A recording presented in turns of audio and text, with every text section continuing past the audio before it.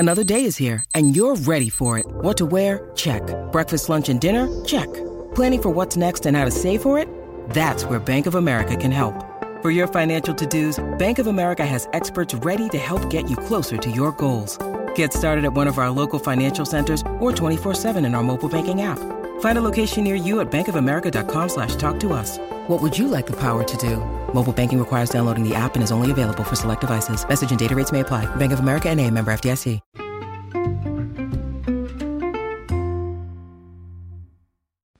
Hi everyone, and welcome to the Dr. Psych Mom Show. Before I get into today's topic, which is about what to do if your kids ignore your birthday or Mother's/Father's Day and you feel bad about it, make sure to subscribe because my next upcoming one is going to be on why your wife says she feels overwhelmed and what to do about it. Also, if you're a woman, it's why you think you're overwhelmed. It's not just because, like, everything's overwhelming. There could be other reasons. And they're not just because your husband's an asshole. But I'm not going to keep going because then I'll get to the spoiler alert. But anyway, so subscribe because there's lots of good episodes. And the most recent subscribe one before that was on what kind of marital interactions outside the bedroom predict sexless marriages over time. In the longitudinal peer-reviewed research. No, just kidding. I have conducted no research on it. This is what I see in my practice since 2009. So if you're one of the people that sometimes you're like, did you run a study? No, I didn't run a study. How many ways can I tell you that I'm not a researcher? I could have been a researcher, but it just wasn't for me. I did not pick that path. And then when that big study came out, like saying that Milgram and like everybody else was wrong that we learned about in Psych 101 and that nobody was replicable, I was like, man, this is exactly what I was saying. There's a whole bunch of like underpaid grad students running this research and I don't believe any of it is replicable. But whatever, be that as it may.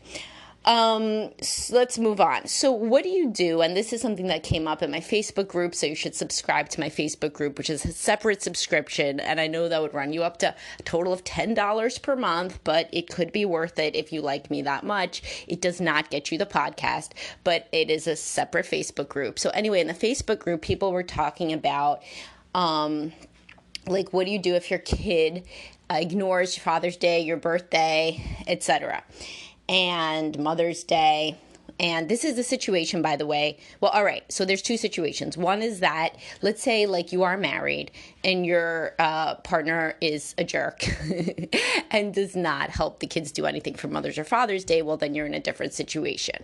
You're in a situation where your partner is a jerk and you need to talk to your partner, hey, maybe you should do something with the kids for Mother's or Father's Day. Like, that's separate. Even if that is the case, though, you still have to talk to the kids. So if you're in a situation where you have no co-parent, or you're truly a single parent, like you're the only one on this earth with the kids, and or you are divorced and you do not have an amicable relationship with the co-parent, and you're not remarried or repartnered or whatever. Because if you're repartnered, by the way, then like help it so that the kids do something for, like, I'm saying if you're the partner, the new partner of somebody who has kids and is divorced, to like help the kids do something for their birthday and for Mother's and Father's Day. Like, that isn't overstepping or anything. Like, you should definitely do that. But anyhow, be that as it may, that's an aside. So what do you do when your own kids do not recognize these days? I don't care how old they are. As long as they could talk and they can handle a crayon, then they can recognize your birthday or Mother's Father's Day. So you start like 2 weeks before. Hey, guess what's coming up? The most wonderful time of the year. No, it's not Christmas. It's my birthday. So that's just what I say to my children.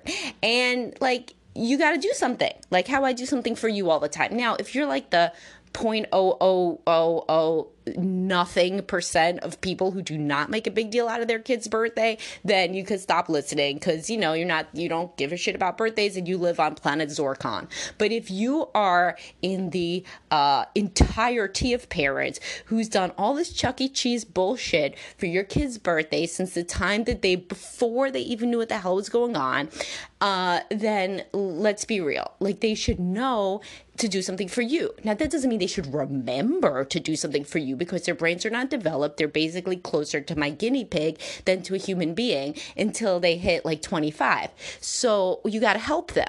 But the problem is that people have no self-esteem because they were raised like garbage or like some version of garbage, maybe just to have low self-esteem because the parent was always kind of acting like their needs came in front of the child's needs.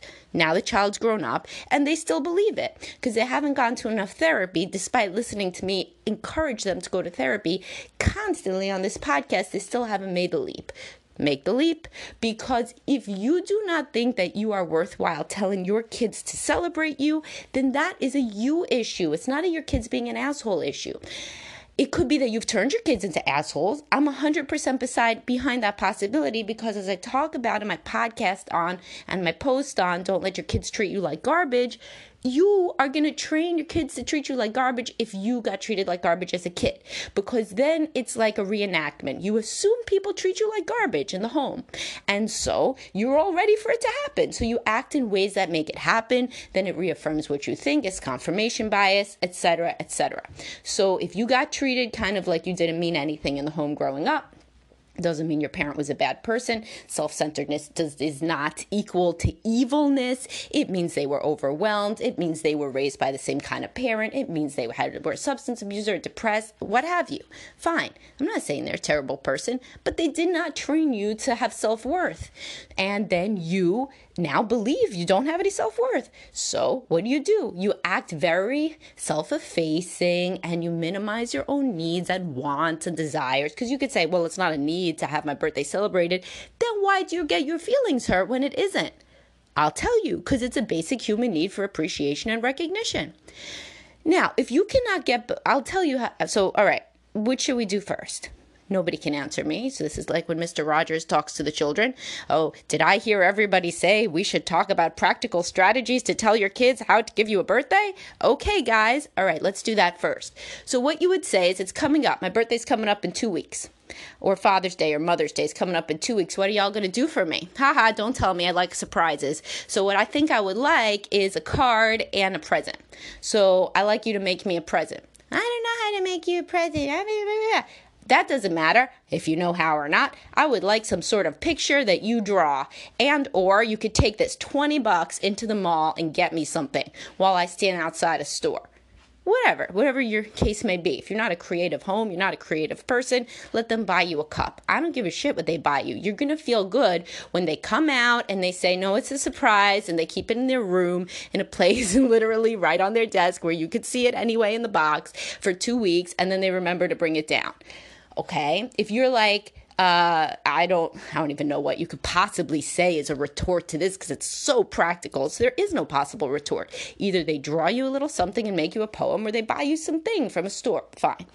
Now, in 2 weeks, you think they're going to remember to take it down from their room? They're not. So then if they come downstairs and they don't say jack shit to you on your birthday or Father's Day, what you say is, look at the day. Look at the time. I wonder if there's anything special today. By the way, you don't just tell them 2 weeks and now. You also tell them like a week before, 2 days before, etc. Then they're going to run upstairs and come downstairs and say, okay, happy birthday, mom/dad, whoever you are. And, hope you like your present. And you'll be like, wow, thanks. This is great. Now, if you were like, now let's get behind, now I could say, okay, everybody, now what should we discuss? Did I hear you say we should discuss why should you do this entire charade? Because of this. Why does it not count for you to teach your kid to be a nice person and appreciate others? Well, it counts when you teach them manners that then they say please and thank you. It counts when you teach them to read or write or math or drawing or about your religion or about your holidays or about your background. Anything you teach your kids counts except to be nice to you? What the hell? How are they supposed to know that straight out? Apparently, if you're in a home where you have to do this, they're not seeing anybody being nice to you because either you're single or you're with somebody that does not have the wherewithal or the motivation or the kindness to make the children do this for you. So how the hell would they learn that you're somebody worth being treated well?